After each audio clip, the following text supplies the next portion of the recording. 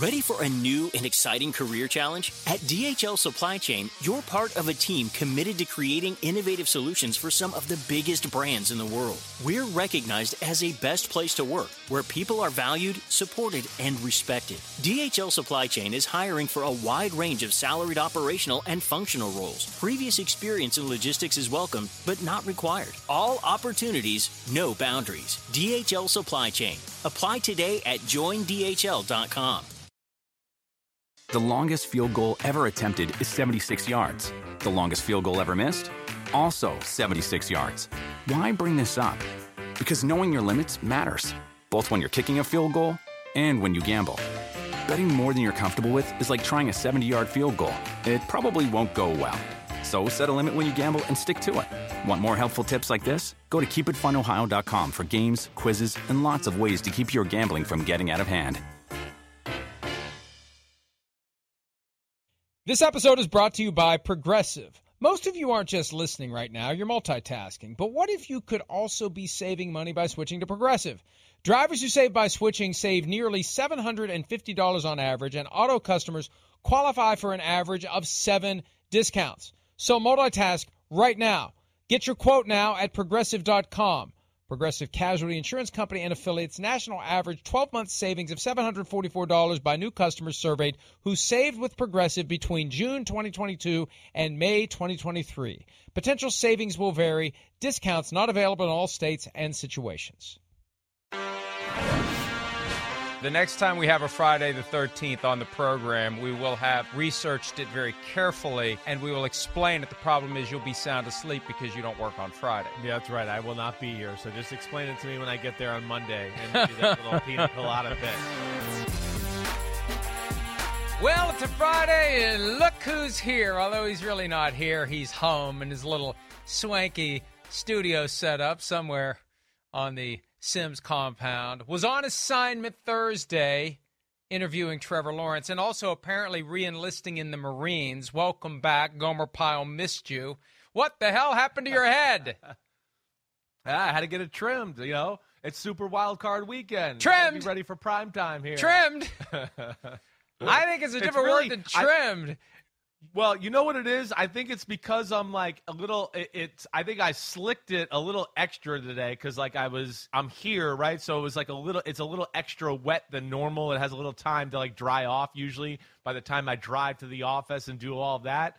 And then, yeah, I don't know. It's not as short as it actually looks on this screen, but I don't know. So we'll see. Hopefully it'll grow out a little bit by tomorrow night. I look damn good though. So fuck yourself with your Gomer Pyle thing. Do you have something like carved in the side? Do you have like number 2 or your wife's initials or the New York Giants logo? No, but that used to be a thing for me. Like, no question about it, Mike. When I was like early high school years, 7th and 8th grade, I was totally the kid that would have maybe lines or the lightning bolt. I did get my number a few times. My mom and dad were cool enough to let me do that. So, yeah, I did sport that for a while. I don't know that cool is the word that I would use to describe that move, but there was a time when I guess it was generally regarded cool, in some circles as not uncool. Joint collaboration, not the kind of joint that Chris is usually recovering from on a Friday morning. That's coming tonight. A executed PFT PM and Chris Sims Unbuttoned for picks purposes. And I'm concerned about this one because when I asked Pete, now first of all, we moved it today and I completely fucking forgot we were doing it. Like, I almost wasn't here. I got a text from Pete at 10:05, are you running late? And I thought he texted the wrong person. Like, what, running late for what? I completely forgot that we were doing this.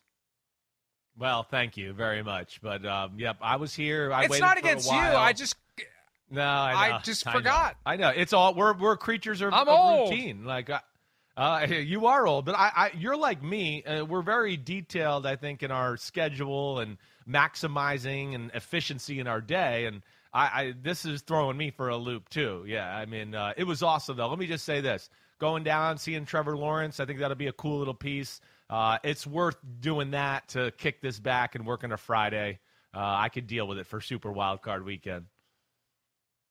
And, you know, no matter which week of the season it is, from week 1 through week 18 through the playoffs, whatever, Every Monday is the same. Every Tuesday is the same. Every Wednesday is the same. You get the point. And Friday for me, do the show 7 to 9. I got 15 minutes before my friend Joe Rose, who is on the call for the Dolphins games, dials me up for his show on WQAM in Miami. I've been doing that for 15 years, 9:15 to 9:30. After that, have a little coffee, have a little breakfast, work on the site, copy, paste, snarky comment. I get the text from Pete, and I'm like, what, Pete, you okay?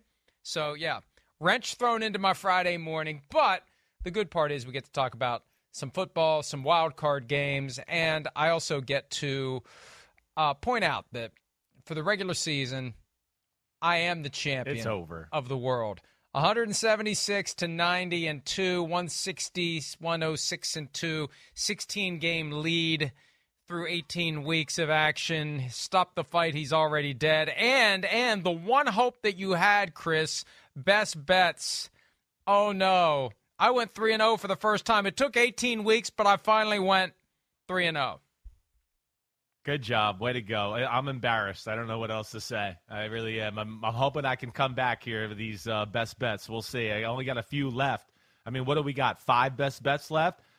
We've got to pick the Super Bowl. I mean, one of those got to be a best bet, right? I mean, we're going to pick the game when that comes out. So there's 6 best bets left, I would hope. But we'll see where it goes. I'm embarrassed. Yeah, I'm embarrassed. That's all I can don't know. say. We're going to take that under advisement as to whether or not the Super Bowl automatically is a best bet, because it's not like you get to choose it.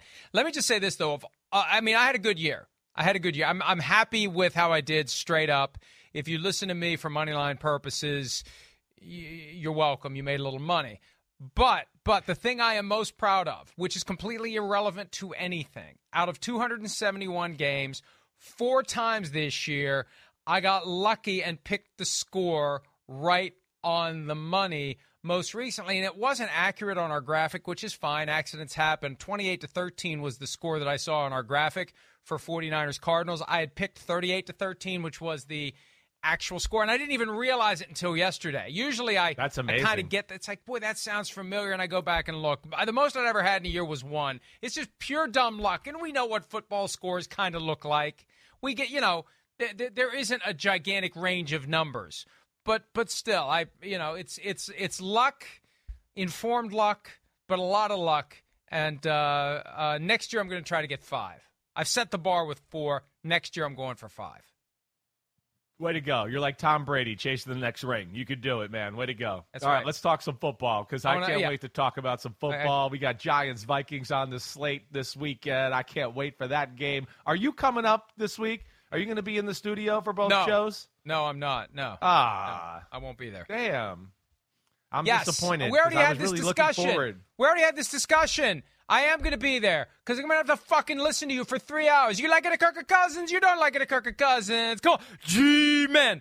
All your routines, you're like one of those dolls with a string. You got 8 different things you say, and you'll be saying them over and over again for 3 fucking hours on Sunday. Yeah, I'm glad I agreed to come up.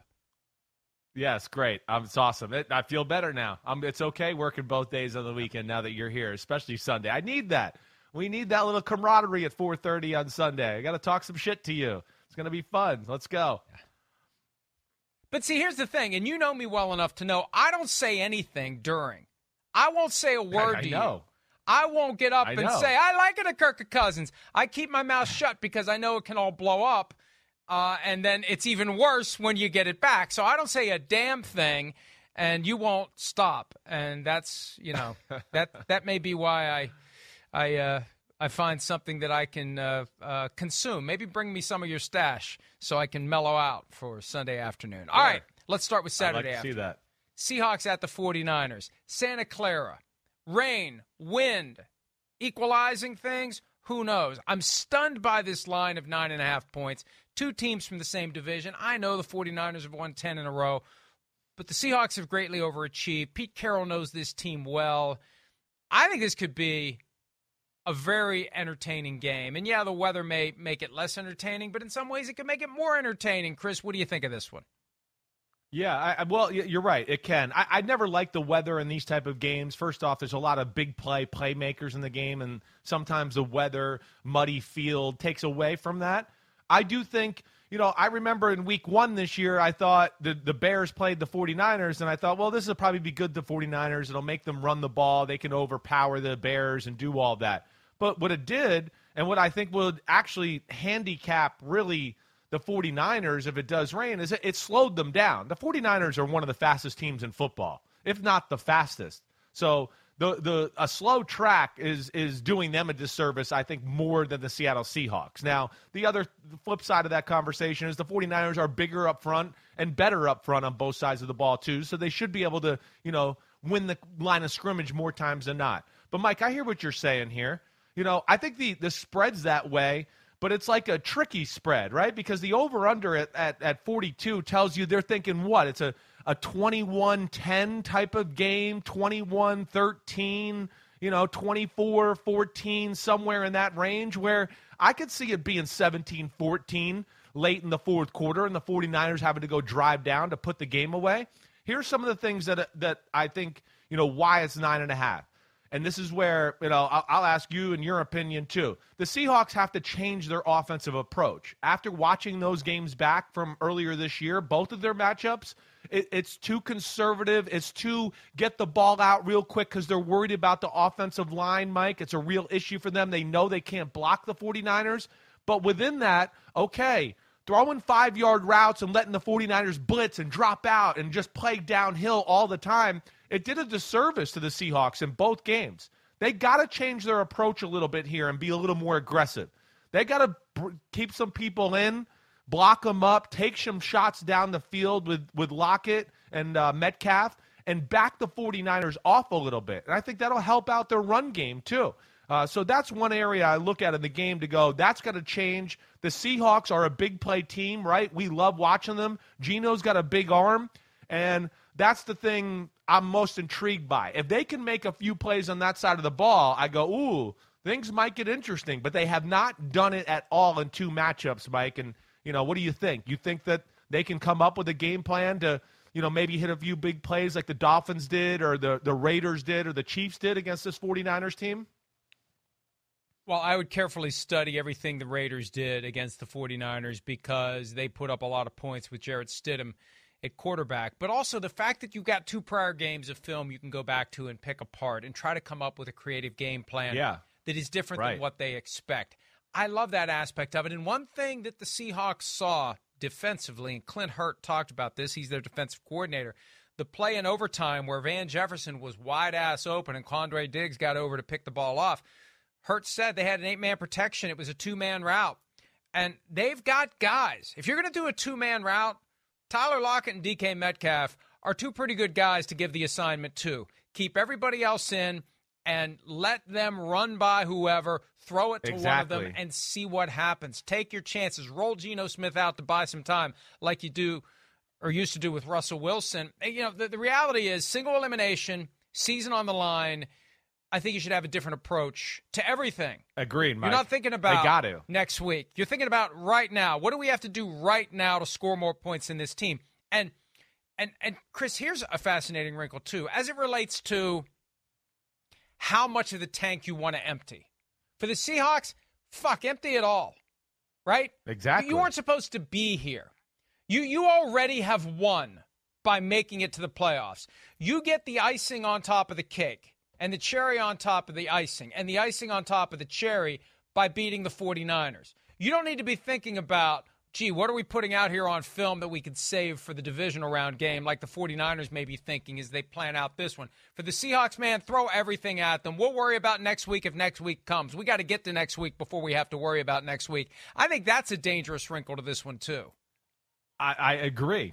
Because they're going to have to watch the game, Mike, I think, to what you're saying, watch both games back and go, wait, we can't play this way again. We really have no chance. It was right in the wheelhouse of the 49ers defense. And I hope I explained it right, but, they made it so simple, too, even formation-wise. And then with the quick throws, the 49ers just got to play downhill. And then you know how the 49ers stand people up at the line of scrimmage a little bit, and they drop out and play these zones.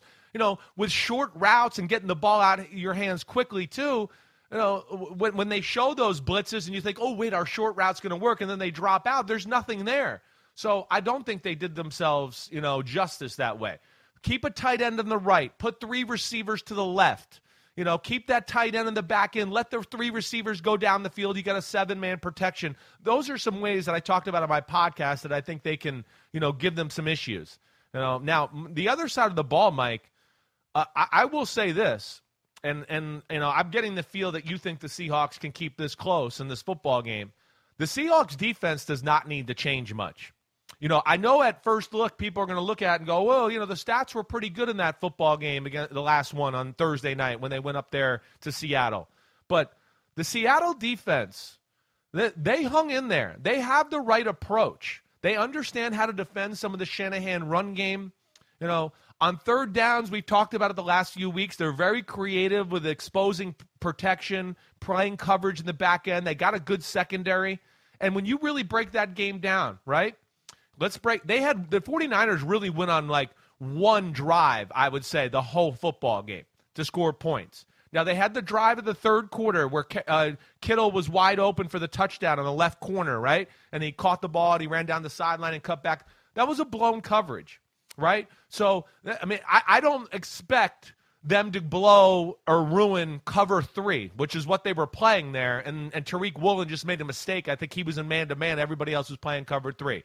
They had another touchdown, right, on a 5-yard drive after the running back Homer fumble. They returned it down to the 5 or 6 yard line. So there's some positives to look at here.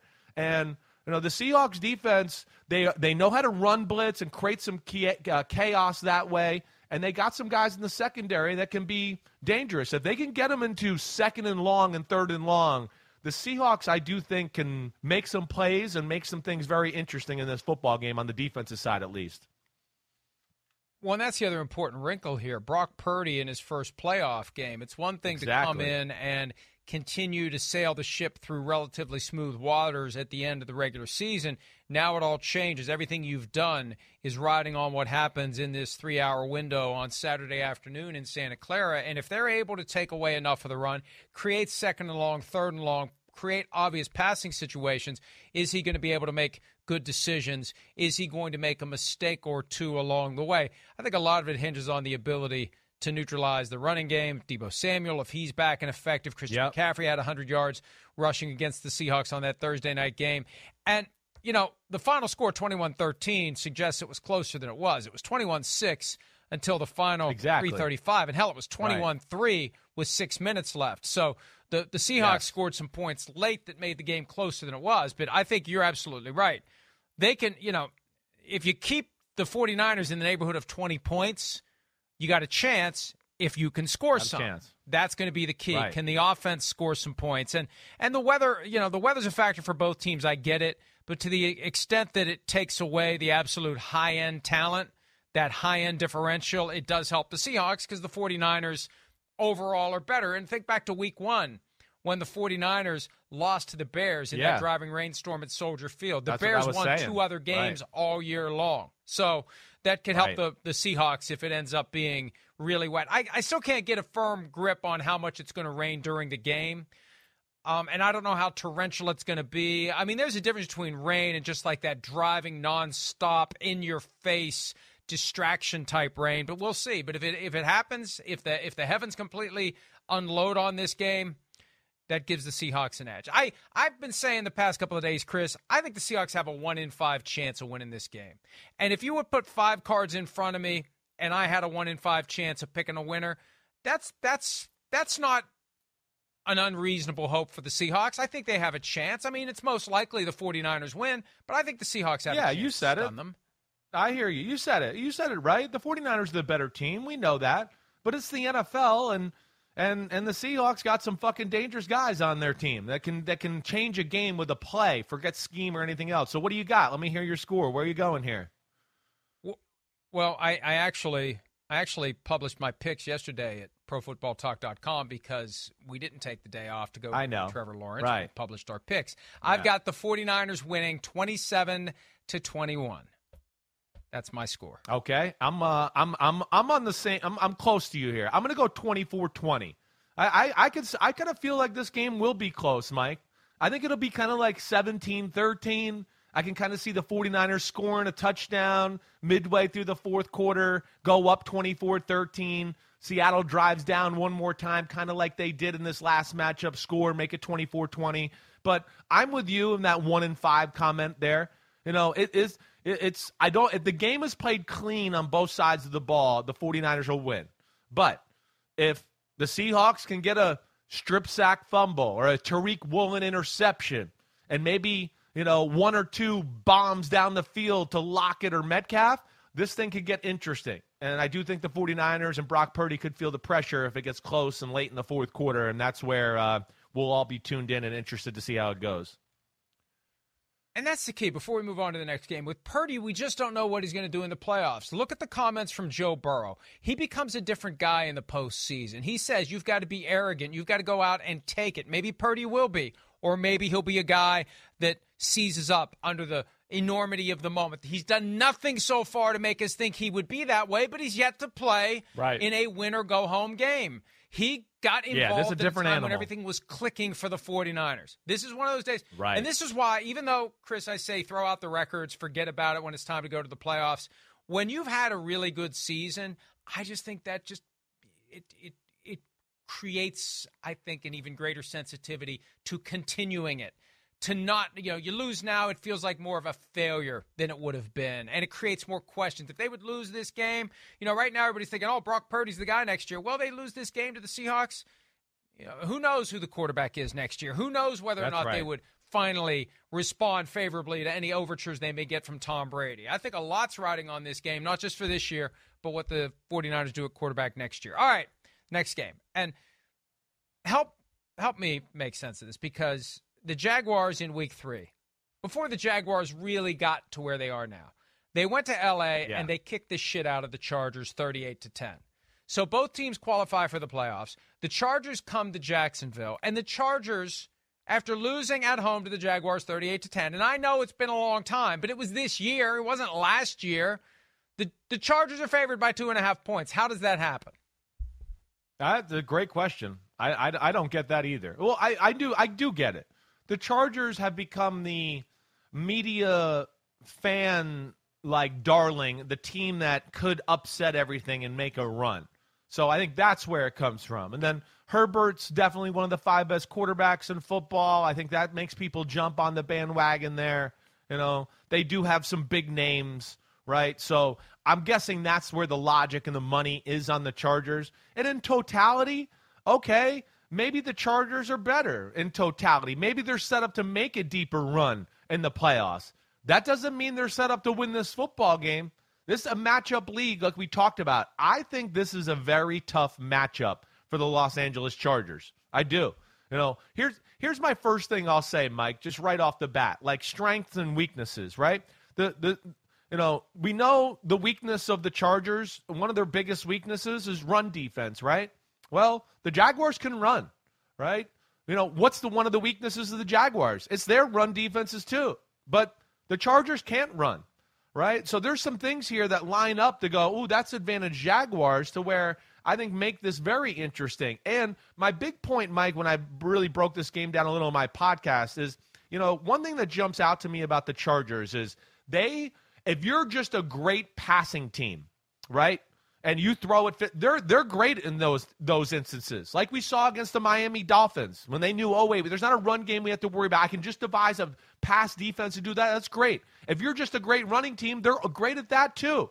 They'll go all in on that and, find a way to defend the run. And usually some of those great running teams are very simple with their pass concepts, and then they figure out how to cover that as well off of it. But history shows this year when you have balance, the Chargers defense struggles. And almost every loss they've had. Other than the Chiefs in week 2, which were not a balanced offense at that time. The Jaguars that you talked about, balanced, dominated them a football game. The Seahawks, right?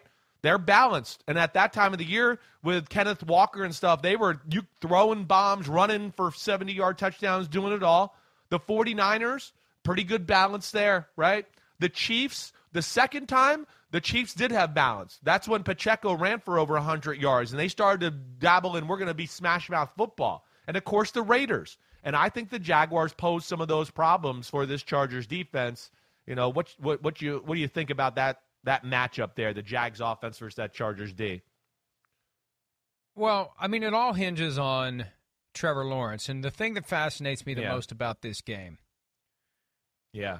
And I thought of this from the moment it locked in last week. Because we've got Josh Allen and Patrick Mahomes, clearly the best two quarterbacks in the NFL. You've got Joe Burrow a half click below them.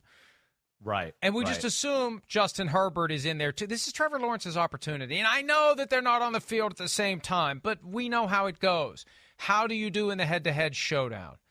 And Trevor Lawrence has already beaten the brakes off of him once, and I know he was injured then. It was the first game after he suffered the rib, whatever it was. I don't think we've ever gotten the truth as to how serious it was and when he finally was recovered from it, if he even is.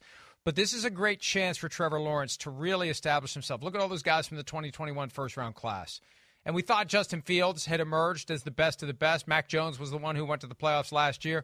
Right now, Trevor Lawrence is on the brink of establishing that the guy taken first is clearly the best of the bunch. You beat Justin Herbert. You know, the thing about Justin Herbert when he gets in these settings, and I think back to Week 18 a year ago, the Sunday night game against the Raiders, and how he's converting those fourth downs, and there's just he lets it rip about Justin Herbert that happened that night. That's what I'm looking at. So, look, from the Chargers standpoint, I hope Mike Williams is available. I have a feeling he's not going to be. I have a feeling this questionable label they've put on a guy who didn't practice all week after suffering a back injury in a game he shouldn't have been playing in is all about saving a little face to make Brandon Staley look not as bad for putting his starters out there as long as he did in a game that was meaningless and that they lost anyway. But, you know, if they don't have Mike Williams, that changes things. And from the Jaguars' perspective, I like what they're doing on both sides of the ball. It's not overpowering. It's not beautiful. It's not great a show on turf, but it is freaking effective. It's getting it done. It's scoring points. It's being opportunistic. They're down against the Titans. They find a way. Whenever they need to, they find a way. And, we said this at one point during the year. It's kind of like the transformation we had to go through with the Bengals last year. We're so used to seeing the uniform and associating with bad team. You have to rewire your brain to see that uniform and think good things are happening for the guys who are wearing it. I think that's probably why the line is 2.5 to the Chargers. The stigma around the Jaguars. I think what you said about Trevor Lawrence, that's real, and I think Trevor Lawrence is kind of on the fringe, of the top 5 quarterback. I think he's kind of gotten there, at least close. Just off the top of my head, I mean, I think he is maybe 6, 7 in football right now. And I do, just talking to him yesterday, he's very aware of the upper echelons of quarterbacks in football and where they are, and he wants to be there. He was pretty clear in stating that to me. So, yeah, it's a big game for him. I'm excited to see both of these guys go at it. And, I guess one of the things I look at to be the determining factor, especially with the Mike Williams injury, if that's real, because you said right about the Jaguars. The Jaguars got good system on both sides of the ball, and they got playmakers on both sides of the ball. So they can kind of beat you both ways, where, like we saw in the Titans game, well, we just need somebody to get a sack and a strip and somebody pick it up and make a play. And they can do that, to your point.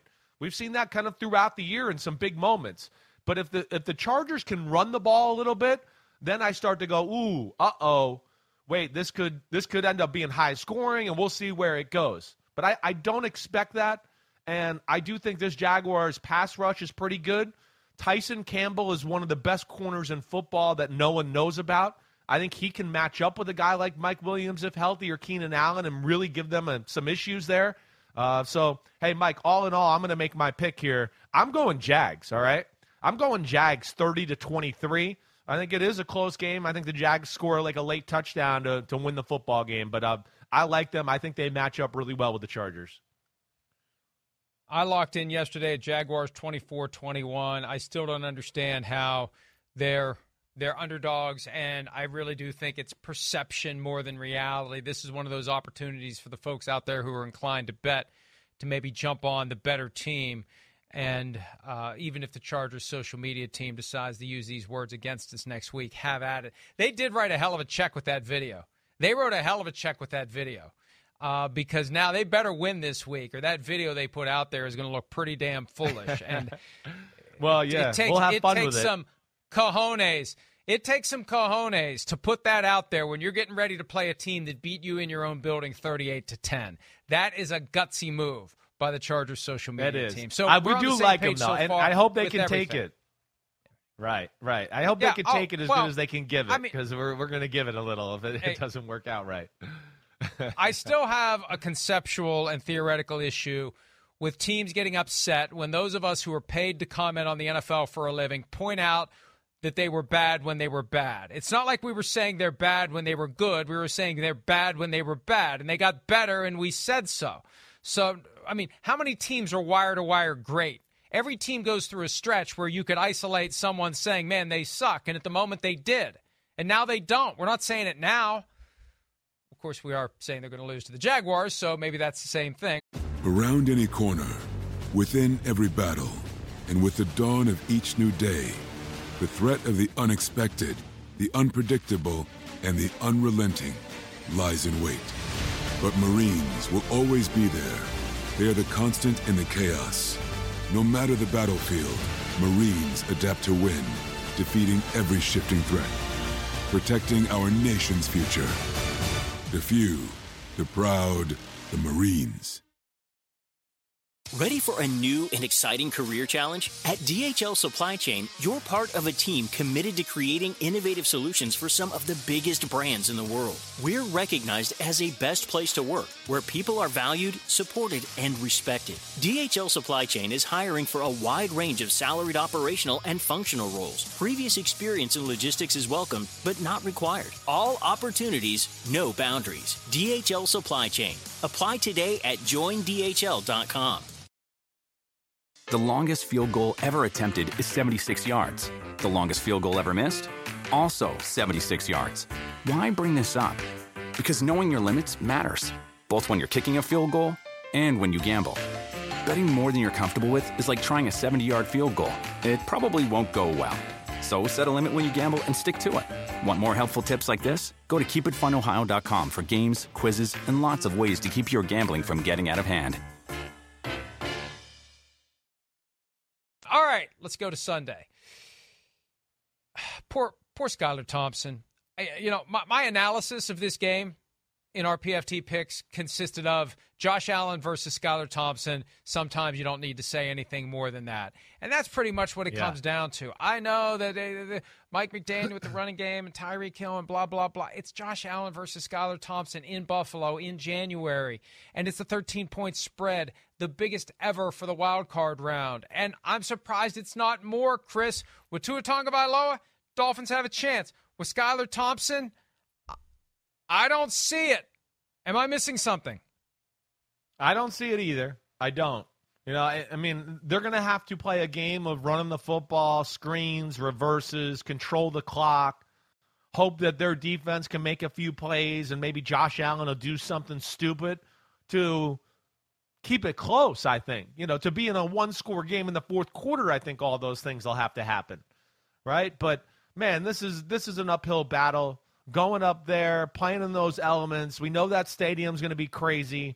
It's the first time in a few weeks that the Bills are going to have a normal, proper week where they can prepare for a football game, right? The Dolphins have a propensity to be too aggressive on the defensive side of the ball, which I don't know why they go a little too aggressive at times. So, yeah, I don't really see a path unless it's just some absolute dumb Josh Allen stuff, and then Mike McDaniel can have a few trick plays that he can dial up that screw over the Bills' defense.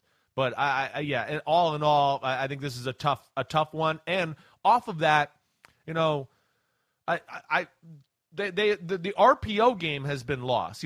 Ever since the Chargers kind of figured out how to stop the RPO game, that is slowed down. They're not the same attack. The Chargers crapped all over the RPO game. The Packers kind of crapped all over the RPO game. So it's been a big element that made this offense explosive through the first three quarters of the year. That's not really an element of their offense right now, and that stinks for them. I'm just going to pick the game, Mike, and just go. Bills 31-14. I don't think we need to discuss this a whole lot. I think it's a close 31-14 for a little while, but Bills eventually just, pull away. Yeah, that's the closest 31-14 I've ever seen. 34-17 17 is my score. Again, that's the number that I've already locked in. Hand has been off the checker for nearly 24 hours. We are on the same page yet again. It's going to be hard for you to gain any ground on me when we are identical in both. Why do you stop? We know you're not selections. cheating. Stop saying that your hand's off the checker. We know you're not cheating. You're good. Don't worry. You're saying it so much that you're making me wonder if you are cheating. I don't know. Well, maybe I will. Maybe I'm trying to set you up for when I change my mind at some point later in the process. So, look, my biggest point of curiosity as a football fan is whether or not we're going to see Damar Hamlin come out of the tunnel in his number 3 jersey on Sunday, and what a lift that'll give to the team. Not that they need another lift. That's the thing. They're good enough to win this game easily, and they should. And if they don't, if they blow this game, man, there are going to be some people who are pissed off in Buffalo, including people who hold the keys to the Buffalo Bills franchise. Not that anyone's in any trouble, but this is the kind of game where if they screw this up, holy crap, there's going to be some tough questions to answer come Monday and Tuesday and Wednesday and Thursday and days to come after that. I just can't imagine it happening. The Bills are too good, and the Dolphins without Tua Tagovailoa are just a different team. All right, here's the one. Here it is. Rematch of the Christmas Eve game, whiteout condition in Minnesota, the 61-yard field goal from Greg Joseph to win it 27-24 to avoid overtime. Giants pissed off, Giants salty, Giants coming back. First playoff game since 2016, first playoff meeting between these two teams since 2000 when the Giants won 41-0. You were there. I'm glad I wasn't. I kind of wish I was going to be at this one, although then again, I don't know how it's going to go. I really don't know how this one's going to go, Chris. And you've been very confident about the Giants. I think you're going to pick them to win. I think this is where we part ways on our agreements. Well, definitely. I'm definitely going the Giants. I think there's some interesting things about the matchup here for us to unpack, though. You know, where do you want to start on this one? You want to go Vikings O versus Giants D, or do you want to go the other way around? Where do you want to go? I want to throw some questions out at you and stuff. Yeah. All right, here's something I want to run past you. This is something Peter King said today on PFT Live. I hadn't thought about this, but he pointed out the last time they played, Daniel Jones ran the ball 4 times for 34 yards. And Peter predicts there's going to be 7 designed runs. And it made me think of something we've talked about with Josh Allen. You keep him safe in the regular season. Playoffs come around, you unleash him. Daniel Jones has never played in a playoff game. And there is no tomorrow for the Giants. No, this is like the Seahawks-49ers game. The Vikings thinking we win this game, we got to hold something back, we got a big matchup. Giants say, screw that. We just want to win a playoff game. We haven't won a postseason game since we won Super Bowl 46. Let's go do whatever we have to do. We'll worry about next week when next week comes. The idea of Daniel Jones taking off, designed runs, riddling that defense, which isn't very good as it is, that's a scary proposition. Hopefully Ed Donatel and Kevin O'Connell are giving serious consideration to the possibility that they're going to see a lot of Daniel Jones running. Yeah, I think they got to be expecting that. It's something I kind of broke down on my Wednesday podcast that jumped out to me when I kind of watched this game back on Tuesday and really studied it. Yeah, that's a big element of the football game. Now, there was a few times where, they ran the read option, and I went, ooh, the Vikings are ready for it. We'll see. But to me, that aspect of the game is something that I think the Giants dropped the ball. Giants offense versus Vikings defense, I think the one thing the Giants will look back at that game and go, we got pass happy, right? And we've talked about this. The Vikings are so bad at pass defense that even when they play obvious pass defenses, teams are like, we're still going to throw it. We don't care. They're not good at it. We're going to just throw it.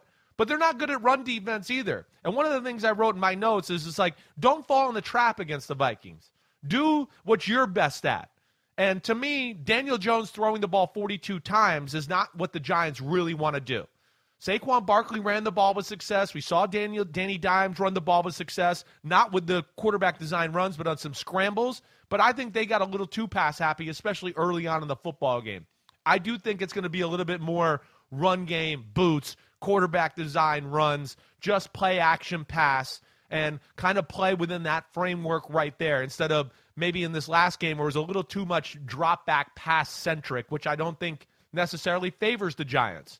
And also I'll say with that, Evan Neal had issues with Danielle Hunter in that first matchup. That's another reason I'd go, let's run the ball and bootlegs and play actions and do that. So that's where I think the Giants could change their approach a little bit and give the Vikings defense some issues that we talked about, is not very good. And when you really look at it, you go, man, the Giants offense, they even though they didn't even play their best, they had their way with the Vikings defense kind of throughout. And then when you take in the Bellinger fumble and, on the fringe red zone, Daniel Jones in field goal territory, Patrick Peterson, great interception, but those are mistakes we don't see the Giants usually make. A block punt late in the football game. So there were some crazy things there that swayed the momentum to the Vikings, but I didn't necessarily come away from the game going, ooh, the Vikings played better than the Giants, that's for sure. No, and it was the classic Vikings win. They've had 11 one-score wins this year, most ever in league history. They don't have a one-score loss this year. They kept it close. They were up 10. They blew the lead. They took the lead. Then they blew it again. The Giants scored late, got the 2-point conversion, and the Vikings did just enough to get into the fringe field goal range, and Greg Joseph nailed it. It was a little screen pass to Justin Jefferson on third and very long that got them in position for the 61-yarder. So, look, Vikings defense, we know what it is. It's bend, but don't break, and sometimes it breaks. And if the Giants' offense can make it break, they can break the thing open. I've been saying all week, the Giants are either going to win or the Vikings are going to win their playoff games by 2 to 4 points or lose one by 20 to 40, and that's going to come at some point between now and the Super Bowl. It feels inevitable, and it may happen this week. Maybe the Giants come out and jump on them early and the Vikings can't recover, and that's just it, like it was back in January of 2001 at the old Giants Stadium. So, what's interesting is both these teams like playing one-score games. That's what's kind of cool, right? Yeah. I mean, they're both very comfortable in that. And obviously you guys have had better success, but, I think the Giants, that's right in their wheelhouse as well. So that's where it's interesting. And Mike, I was going to ask you, flipping it around with the Vikings offense, in my assessment in the first matchup, they dropped the ball and not running it more. They totally fell in the trap of pass happy. And I got to think they're going to look at that and just go, wait, as long as we don't run at Leonard Williams and Dexter Lawrence, and I think Leonard Williams is still kind of questionable, if I remember correctly here, as far as injury status. But as long as they didn't run at those two guys, they had success running the football. I mean, Dalvin Cook and Madison ripped off some good runs. The Vikings fell in the trap a little bit, too, of dropping back and throwing the ball, and really, Wink Martindale found a lot of cool ways because the Vikings are a team that's, not overly complicated or creative on the offensive side of the ball, but have all the good basics, and they can play within that, and they execute really great. But Wink Martindale found ways to kind of blitz and also play zone coverages, which the Giants like to play man, but played zones and kind of had people in the right area. I do think, the Giants can live with the stat line of the Vikings offense from that first matchup. Like, if Justin Jefferson has 12 targets for 133, I think that's a win for the Giants. I do. Even with Hawkinson at 13 for 109, where I would be worried if it got to 6 for 170. Then I'd start to go, oh, crap. They made a bunch of big plays all day long, and they were down in the red zone, and the Giants didn't win. So I'm interested to see that Vikings approach a little bit because dropping back the pass too, Mike, you know this, your interior part of your O-line can't protect, right? And Dexter Lawrence and Leonard Williams just push people back into Kirk Cousins' face all day long, and that's why I think they got to run the ball a little bit more in this one. Well, and the Vikings are down their right tackle, Brian O'Neill. Garrett Bradbury will be back most likely at center. He's finally returned to practice, so that helps in the interior offensive line, but it's all about giving Kirk Cousins enough time, and he has gotten a little better at moving around, buying some time, better than he used to be. They need to move Justin Jefferson around more. That was one of his points of frustration coming out of the 41-17 loss to the Packers from a couple of weeks ago. Right. They didn't move him around enough in order to create opportunities. And you mentioned the running game. You're right. Dalvin Cook had an 18-yarder and Alexander Mattison had a 13-yarder. But Cook had 14 total carries for 64 yards, and Madison had 4 for 17. I mean, the Vikings running game has been a lot of Cook just running into a mass of bodies and not going very far. You don't see a lot of the 7, 8, 9, 10-yard runs on a consistent basis. You see more of screen passes like the one that finally won the game against the Colts, the screen pass to Dalvin Cook that busted open. But they're not having a lot of luck running between the tackles, and maybe they do need to try to commit to it a little bit more. Hey, whatever they did last time ultimately worked, but it's going to be different this time around. The smart coaches will adjust and adapt and come up with a fresh game plan. This is an opportunity for a couple of first-year guys to prove whether they can take that regular season success and go next level in the postseason. Yeah, it is. It is. And I think you said some good things there, and that's where, run the ball, and you don't have to run the ball right up the middle at Dexter Lawrence and Leonard Williams. Run on the edges, between the guard and the tackle, between the tackle and the tight end. The other thing I say to that, too, and why I like that, one, you're getting away from those two big fuckers in the middle. I mean, Dexter Lawrence he's in the conversation for one of the best D tackles in the sport. All right, but the two Giants middle linebackers, they're not good. I mean, they're trying to hide them. I mean, Jalen Smith and the rookie McFadden, they got issues. They let them off the hook the first time, right? And to me, where if you run on the edges and start getting them to do that, and then do the bootleg and play action stuff off of that, you're going to put them in a bind and give them some issues there. So that's where it'll be interesting to see. And you said about the Justin Jefferson frustration, right, against the Packers. That's what I was talking about, Mike. They need to move him around a little bit. It was too simple for Wink Martindale to figure out, wait, I can blitz and drop a few guys in this area, and we can cover them, and I'll be good. And that was a little concerning. So, all right, I know you're taking the Vikings. I know I'm taking the Giants. What's the damn score going to be? I don't feel good about this one. The score that I picked, and I don't even remember it now, 24-22. So I picked the Giants to cover the 3-point spread. Is that what it is in our document? It's what it was on my website. It is 3 here. So 24-22. Vikings to win, Giants to cover. I'm splitting the baby. Yeah, all right, good for you. I mean, I'm going to buck the trend and go the Giants win a one-score game against the Vikings who don't lose it. I think the buck stops here. I do. I'm going to take the Giants 24-21. I think it's almost going to be like a role reversal. Giants kick the late field goal this one to win it in Minnesota and just absolutely shatter the hopes and dreams of the Florio family in a great way. And then you can hear, hey, Corda Cousins, not no Daniel Jones. Hey, baby. Let me just say this. Don't make it the entire Florio family. My wife doesn't give a shit. It's just me and my son. Okay. That would be caught up in this. All right. Sorry, Jill. What we hear from her is, especially directed to my son, and it used to be directed at me when I was more crazy about these things. Now that I'm in the business, I really am not like I used to be. I used to be much, much, much, much, much, much worse. It was like, why do you let yourself get all twisted up about this? It's like, I don't know. I mean, it's, it doesn't affect your life in any way, and I think most football fans can relate to this. The outcome of the game does not affect your life at all if you haven't wagered on it. But it still affects your life. It affects your happiness. It affects what you'll watch on TV the next day. It affects whether or not you'll read the newspaper. It affects a lot of stuff, especially when the season is riding on it. There are over 75 million monthly Tubi viewers. That's more people than there are in France, which means Tubi is more popular than cigarettes for breakfast. It's more popular than considering iced coffee a total abomination. More popular than loving political revolutions.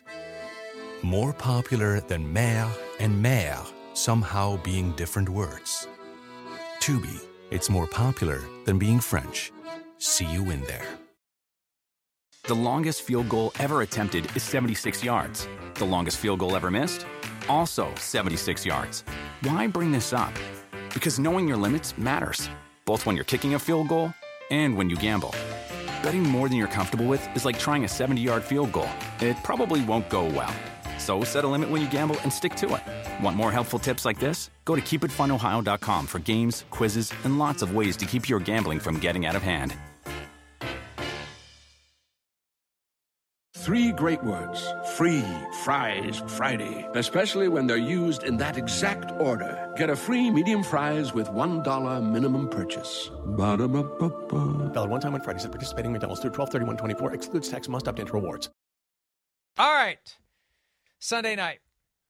Ravens at the Bengals. Because the Ravens lost to the Bengals last week, there was no coin toss to determine, thank God, home field advantage for this one. Looks like Tyler Huntley's going to go for Baltimore. Lamar Jackson, unlikely. Joe Burrow, very likely, very healthy, very determined to slip back into the mode that we saw last year. We didn't really talk about this with Kirk Cousins, but Cousins needs a little of that Joe Burrow mentality. I'm going to go out there and I'm taking it from you. You know, whatever it was that caused him to throw that ball up to Justin Jefferson on 4th and really long in Buffalo, you got to have that mentality in the playoffs. You need to treat every play as 4th and really long. You got to go for it. You got to trust your abilities. That's what Burrow does, Chris. And unless they get themselves caught up in this one, looking past the Ravens because they're pissed off about having to go to Buffalo, they're pissed off about everything that happened, and they are just generally pissed off, I don't see them losing this one, and I think they're going to channel their pissed offedness at beating the Ravens again. Without Lamar Jackson, I don't know how the Ravens can keep this one close. I mean, you know, I would agree. I do think the Bengals are certainly, you know, in the driver's seat here as far as being the better football team and the team that I favor. I mean, you said a lot of good things. I mean, Burrow's awesome. I don't know what else to say. He's like you said, he's nipping at the heels of Allen and Mahomes, and really in a lot of ways, I'm not so sure if I don't think he's right there with them right now. It's a little different style. It is. It's a little more traditional, but you know that offense poses problems for that Ravens defense. You know, and even in this game, you saw it. I mean, I think the Bengals played very conservative, and there they were up 24-7 at one point. I mean, it was. That's where Burrow's great too. He understands the whole game to go like, wait, you know, last week that's Anthony Brown. I'm not going to take chances. Ooh, that guy might be open, but wait, the Ravens offense, they're not going to move the ball in our defense consistently. I'll just take the 5 yards here. He's got a great understanding of that. And then, of course, as you've heard me say all year, the Ravens want to play zone defense. And it's hard to do that against Joe Burrow. Joe Burrow's like the best zone quarterback in football within the pocket. He just knows how to get it out quickly, all the right spots. But I do worry about this a little bit. You know, Lyle Collins getting hurt. The right tackle, Adeniji, had a real problem with JPP in the pass rush there. You know, now Alex Kappa, he's hurt, not playing this week. That is a little bit of a concern that plays into the Ravens' favor because now, hey, rushing 4, it might get home a little bit more, you know, when they play zone and all of that. I think, though, the biggest thing I'm going to go to, Mike, is I think the Bengals are going to get a good clue on this type of zones the Ravens wanted to play in certain formations and down and distances, and I think they're going to be able to dial up a few big plays off of it. You know, I think that the Ravens played some tendencies in the drop-back pass game to where I looked at plays and I went, ooh, if they call this or if this guy ran this route, like the Ravens would be screwed here. So that's where I find it interesting, and Tyler Huntley's a better addition, but that Ravens offense is not very, very creative, and I think that Bengals defense is damn good. I have a hard time thinking the Ravens can win this one. I'm like you, Mike. Yeah, and look, I'm concerned about having the right side of your offensive line gone. I am, but yeah, we've seen Joe Burrow operate with substandard offensive line. We saw him get sacked 9 times by the Titans last year, and they still found a way. I just think that just like with the Bills losing to the Dolphins, this would be a horrible failure by the Bengals to blow this one at home to a division rival that just seems overmatched. The Seahawks are the one division rival this week, and we got 3 of these games featuring teams from the same division. The Seahawks don't seem overmatched. The Dolphins do, and the Ravens do. And that's why I'm going to give you my score, 30-20. I think the Bengals win. I got them covering by a half point. And who knows? It could be uglier than that. The only reason I'm concerned is last week after the Bengals got a big lead, they did kind of take their foot off the gas. I don't know that they'll do that this week. Right. I think they're going to want to finish the job and keep everyone on notice that they got something in store for the Bills in the division round, and they'll know by Sunday night whether or not they're going to Buffalo. Yeah, I mean, I first off agree with you. I think the Bengals are a team with a little bit of a chip on their shoulder. You know, Burrow is scary in the playoffs. The Ravens, as much as I respect them and all that, you know, it's just a tough matchup for their offense for me to sit here and think they're going to consistently move it on that Bengals defense, especially without Lamar Jackson. The Lamar Jackson story itself, I think, is a little bit of a distraction for this football team right now and all that as well. So I'm with you. I'm going Bengals 30-17 in this one. I think it could be kind of close for a while. I could see the Ravens maybe having some long drives and eating up some clock and kind of hanging around there. But slowly but surely, I think the Bengals wear them down 30-17. So, again, we agree on of the games we've done so far. All of them, both straight up and against the spread, except for Vikings-Giants, although we do agree on the Giants covering the spread in that game. So we only have one fundamental disagreement. It's Vikings winning versus Giants winning. Maybe we'll have another one because the weekend concludes Monday night, second time ever. Last year was the first forgettable game between the Cardinals and Rams. This time around, it's the Cowboys, the Bucs, a rematch of Week 1 when the Bucs won 19-3 on Sunday Night Football in Dallas. The Cowboys are 2.5-point favorites. Jason Garrett, the former Cowboys coach, has been making the point that the Cowboys are a different team on grass. They look like ass against the Commanders this past weekend. Dak Prescott did not have a good game. It ultimately didn't matter, but when the game started, it mattered for all they knew. They were alive for the 1 seed. They looked lifeless. They looked uninspired. They looked disinterested. And now they get Tom Brady in career playoff game number 48. Half the field, 7 of the 14 quarterbacks have no playoff experience. Tom Brady has 47 games of playoff experience. This will be number 48. Bucs are underdogs, 2.5 points. At home, 45.5 over-under. Chris, get us started. What are you going to be looking for in this one? Well, Mike, do you think the Bucs can run the ball on the Cowboys, right? Because that's what they did in that first matchup earlier this year. And I think that's, one thing that I look at the Cowboys defense, Mike, a little bit like I said with the Chargers. They're really good when you're good at just one thing, right? If you're a great passing team like the Vikings, right? They could go, oh, wait, we can go all in. You're not that good at the run, so now we can play all these things to stop your passing game, and we can slow that down. They're good against those type of teams when an offense is elite in one area, because then they can go all in on one area and they got some talent and a little creativity on that side of the ball. But when you're balanced, that's when we see and they've had issues. So do you think that's where I'm very confused about the matchup. This is a confusing one. Do you think that? What's your pasta and meatballs say about that? This is a game that we have largely forgotten because the palate was cleansed by the Cowboys going to Minnesota the following week and winning 40-3. And that was when the Cowboys started on a run that kind of felt like dominance. They kind of felt like one of the best teams in the NFL. But when they went to Green Bay, what happened? They got steamrolled in the run game. Steamrolled. And there was all this consternation in the aftermath about, Micah Parsons, you didn't get to rush the quarterback. Well, you don't get to rush the quarterback if you can't stop the run.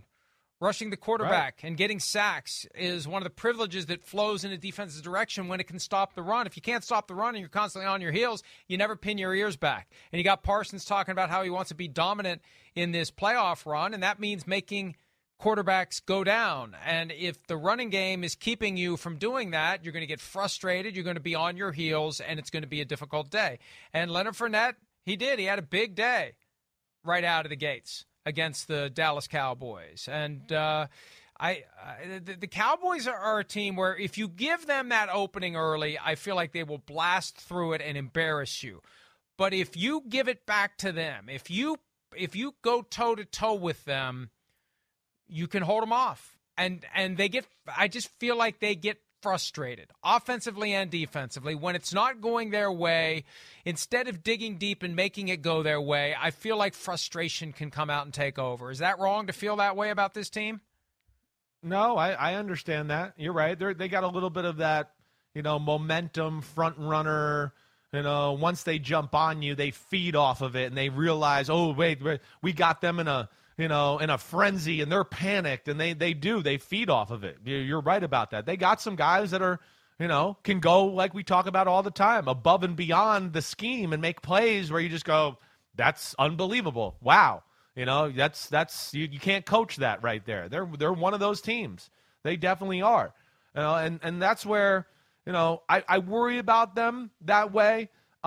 You've heard me say before, I worry about their size on their defensive side of the ball. And like what you were saying with the Pack, you look at their losses, it's all about that. It's balanced offenses where they can't go all in on one area. And again, the Bucs, that might have been their best offensive game of the year. That's what's crazy. And that's where it's weird to kind of figure this out. And then the Cowboys, let's not forget that they didn't play in the preseason. So that was the first time they stepped on the field. And they looked like it. And they're better on defense and on offense than they were, then at that point. So that's where it's interesting too. And then because of the run game, Mike, the Cowboys had to load the box to such an extent. Brady had great success with wide receiver screens out in the edge, right? Because everybody's in there. So let's throw the wide receiver screen and we'll kind of pin them in there and now get a few blocks on the edge, and Godwin and the receivers can get up the sidelines for big gains. That was a big part of this. The Cowboys can't play over-aggressive in this one. This is one where I'd go, Cowboys, play back pass defense. Don't let Brady have one-on-ones with Mike Evans and have Trayvon Diggs guessing and jumping routes and doing all that. Play pass defense. Make them, let's see it to believe it, that they can run the ball on your team at this point of the year. Because in a lot of ways, the Buccaneers offense has gotten worse in some ways. And so I don't know if I can really expect that kind of output in the run game again here, but I'd be careful or be scared if I was the Cowboys going too all in to stop that and then leaving some, favorable looks for Brady in the pass game that could be scary. Well, the reality is the Buccaneers, as Tom Brady said this week, are as healthy as they've been all year long. Chris Godwin, more than a year removed from his ACL tear. Mike Evans, just flat-out dominant in that game they had to have against the Carolina Panthers. Now, it would help if they would have actually covered him, but that puts a lot of pressure on that defense. And Brady slipping into postseason Tommy mode, understanding and thriving, relishing, embracing, having the whole season ride on the outcome of this game. We've seen him thrive time and time again in these settings. I'm not picking against Tom Brady. He can still throw it, and I think he'll make enough throws at the right times to make the difference, and he will love it. And he would love to be down late, driving the Buccaneers down the field for a potential game winner. That's just where he makes his best plays and where he elevates a team and propels them farther up the playoff tree. I got 19-16 in this one just because they scored 19 against the Cowboys in week one, and that Monday night game against the Saints when they won 19-16 after down 16-3, or it was 17-16, excuse me, but I'm melding the two together, and I'm thinking we're just going to be talking about it on Tuesday. After sticking a fork in him for most of the year, Tom Brady is still here, and there's no reason to think he's going away anytime soon. Yeah, it's a tough one. And I think, it's tough because of what you're talking about. And Brady in these situations, he's always hard to pick against. And if they run the ball with some success, it could be really hard for Dallas. Now, what was very apparent in that first game, too, was if Tampa had a pass, they can't protect against Dallas. That's for sure. Dallas is any obvious passing situation, they were all over Brady. He couldn't do anything. So that's where I don't know. It's a very weird game that way. And then the Buccaneers, yeah, they're healthy on defense. But what's weird about the Bucs is they haven't stopped the run really all that well this year. And damn, when Dallas can run the ball, just watch out, because that's when they become, really explosive on the offensive side of the ball. I'm going to go with what I saw all year. It's a dangerous matchup, but the Cowboys are a better football team. I'm not going to get scared off by this Tom Brady thing. I'm not. I'm going to go Cowboys 24-20. I think they get the win on Monday night. All right, I got Bucs 19-16, so we disagree on both straight up and spread pick there. It's good to see that we disagree on something because I like to continue to expand my lead farther and farther and farther against you. All right, we've made it through all 6 games. What we're going to do is take a break, and when we return, our best bets, 2 of them for this week, plus the patent-pending Folsom Prison Blues pick, the one game we believe in straight up more than any others. We'll do that next. You mean Buffalo over Miami? Yes, Buffalo over Miami. Dietz & Watson's been making meats and cheeses the right way since forever. What's that mean? It means never cutting corners, ever. It means cooking, not processing. It means our Virginia brand ham that's cooked to perfection, then twice baked to layer the flavors. It takes more time, but you can taste the difference. We come to work every day to do it the right way, even if it's the hard way. Because if it's not right for us, it's not right for you. Dietz & Watson, it's a family thing since 1939. The longest field goal ever attempted is 76 yards. The longest field goal ever missed? Also 76 yards. Why bring this up? Because knowing your limits matters, both when you're kicking a field goal and when you gamble. Betting more than you're comfortable with is like trying a 70-yard field goal. It probably won't go well. So set a limit when you gamble and stick to it. Want more helpful tips like this? Go to keepitfunohio.com for games, quizzes, and lots of ways to keep your gambling from getting out of hand.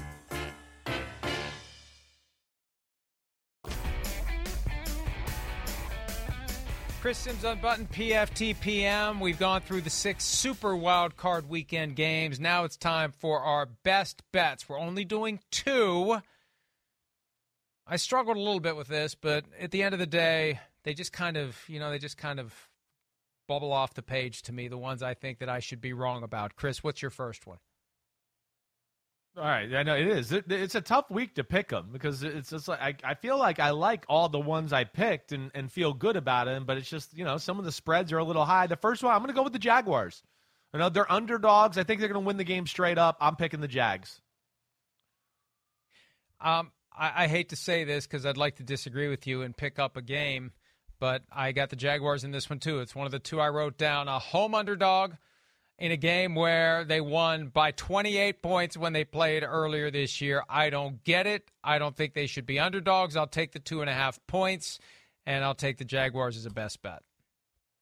Yep. All right, I hear you there. That stinks. I wish you wouldn't have taken that one. And then I'm going to go with the Cowboys. I am.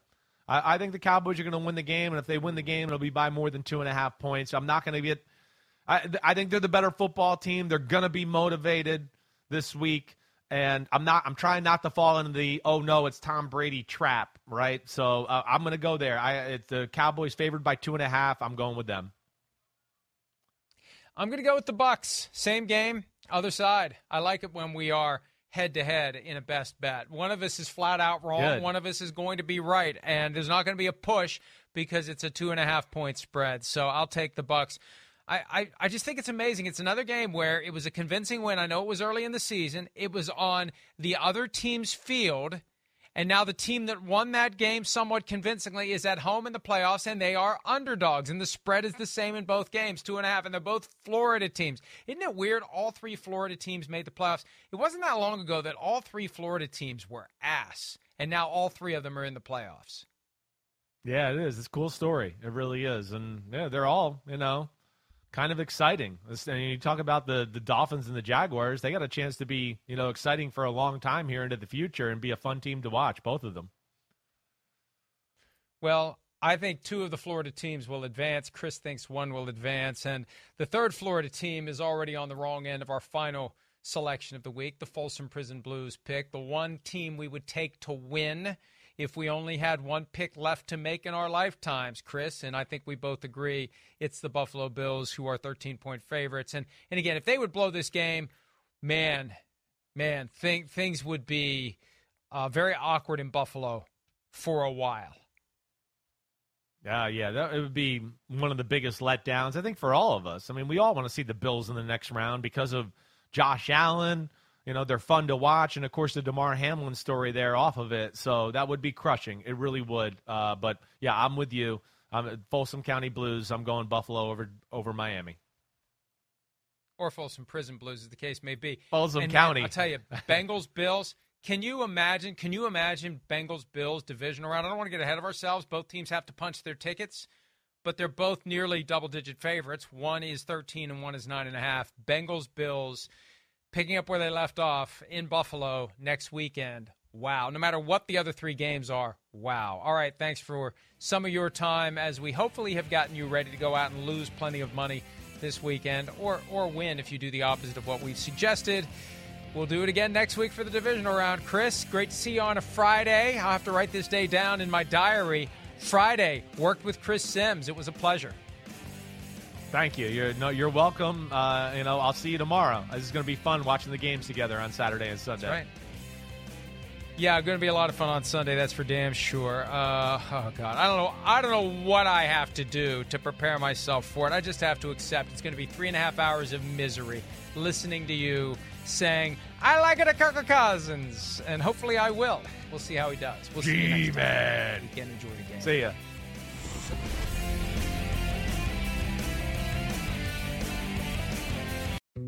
Dietz & Watson's been making meats and cheeses the right way since forever. What's that mean? It means never cutting corners, ever. It means cooking, not processing. It means our Virginia brand ham that's cooked to perfection, then twice baked to layer the flavors. It takes more time, but you can taste the difference. We come to work every day to do it the right way, even if it's the hard way. Because if it's not right for us, it's not right for you. Dietz & Watson, it's a family thing since 1939. The longest field goal ever attempted is 76 yards. The longest field goal ever missed? Also 76 yards. Why bring this up? Because knowing your limits matters, both when you're kicking a field goal and when you gamble. Betting more than you're comfortable with is like trying a 70-yard field goal. It probably won't go well. So set a limit when you gamble and stick to it. Want more helpful tips like this? Go to keepitfunohio.com for games, quizzes, and lots of ways to keep your gambling from getting out of hand.